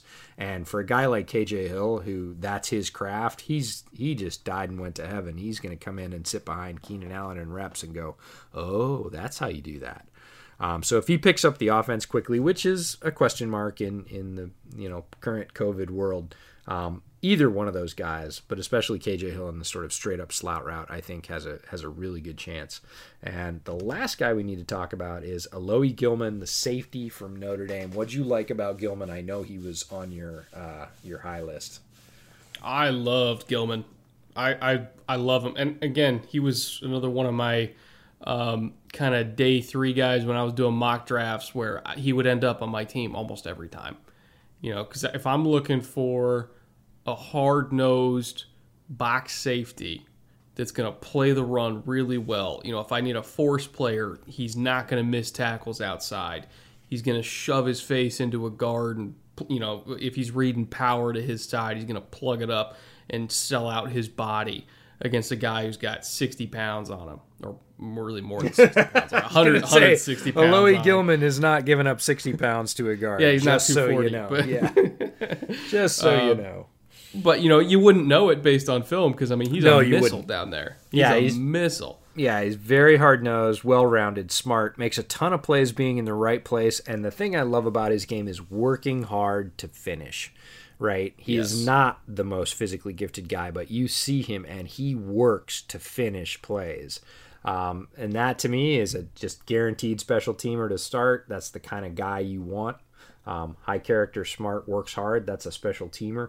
And he's going to sit behind Derwin James, Desmond King, Rayshon Jenkins, and Nasir Adderley and, work on his craft. And I wouldn't put it past him to get, starting reps as a third safety down the line. When one of those guys moves on or if there's an injury or whatever else. And, a guy I really would like to have on my team just as, again, cheap, cost-controlled labor that can do some things, especially on special teams. That's Alohi Gilman. So, you can say what you want about the top of the class. We did. You said a lot about Herbert. I talked about Murray and the sort of risk-reward there. We both like Josh Kelly. Reed and KJ Hill round out what was a very thin wide receiving unit. And then Alohi Gilman comes in and can sort of fill in the cracks. So not that many picks overall. You're talking about, 5 guys. 6 guys. But they all sort of have a designated place on the roster. And whether or not we agree with that place, we'll see how it plays out. But overall as a division, super fun, tons of talent, tons of guys we liked pre-draft ended up here. We've got a couple of race car teams in Denver and, even the Raiders now, but certainly Kansas City was that and just added more firepower. So overall, the outlook is tremendous for this division. We're going to see some good football, some crazy matchups, especially in the sort of wide receiver cornerback arena. And, the quarterbacks are going to have to try and stay upright against some fun pass rushers, too. So lots of good football to come from the AFC West this year. I'll just close it out by saying this. Every time you see an AFC West game on the schedule, bet the over. Just trust me. Just bet the over. You'll make a lot of money. Yeah, Vegas might be wise to that because they have a team now. So, they might be paying attention to this weird thing called the NFL. But, it's gonna be a ton of fun. So thanks for sticking with us. We know this one's getting long. We have one more to go, the NFC West. We will be wrapping that up next week. Until then, of course, you can always follow Brett on Twitter, me as well. I'm at the Draftsman FB, and of course, subscribe to the podcast and subscribe to the Film Room on YouTube if you haven't already. Brett's channel there. And we will see you guys very soon for the next and last one in this series, and then we'll have more fun stuff after that. So stay safe, enjoy the good weather as it starts out, and we'll talk to you soon. Later.